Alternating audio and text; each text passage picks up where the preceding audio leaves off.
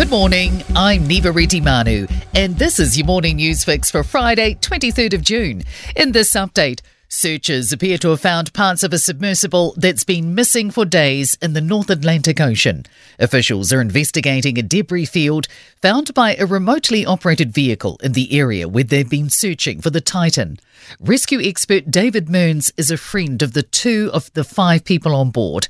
He told Sky he's been receiving intel suggesting the debris doesn't include the actual hull, but does include the vessel's landing frame and rear cover. 2 very important parts of the whole system have been discovered, and that would not be found unless it's fragmented. It's come apart.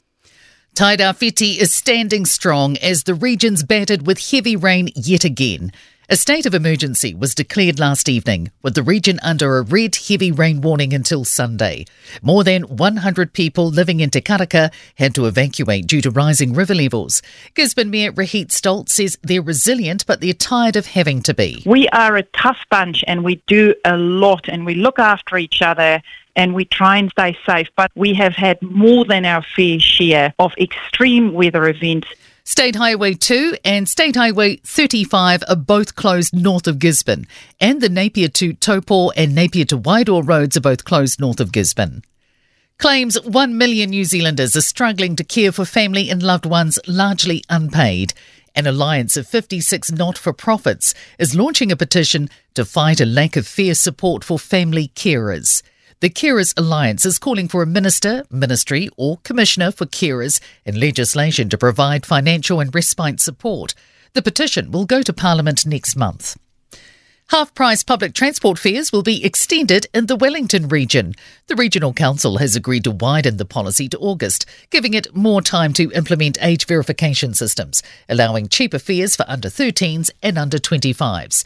Transport Committee Chair Thomas Nash told councillors ending the policy at the end of June wasn't feasible. If we'd had a bit more time and consultation and partnership with the government in the development of this policy, we definitely would have been able to implement it by the 1st of July. The Green Party's outstripping Labour in big donations this year, helped by a Hollywood heavyweight. Titanic and Avatar director James Cameron, who lives in New Zealand, has given $50,000 to the Greens' war chest. Longtime backer Lucy Lawless has also put up $50,000.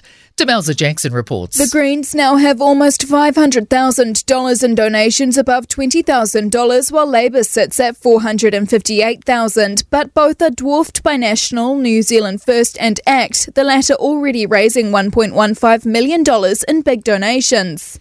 And in sport, Auckland have gone to the top of the National Basketball League courtesy of a come-from-behind 107-94 away win by Otago over Canterbury. The International Olympic Committee has swung a haymaker, voting to remove the International Boxing Association as the sport's world governing body. Australian netball coach Stacey Marinkovic has re-signed until the end of 2027. Tech moguls Elon Musk and Mark Zuckerberg have agreed, at least in theory, to a cage fight at Las Vegas's Octagon. I'm Niva Reddy Manu. That's your latest news fix. We'll be back with the next update at midday from the News Talk ZB newsroom.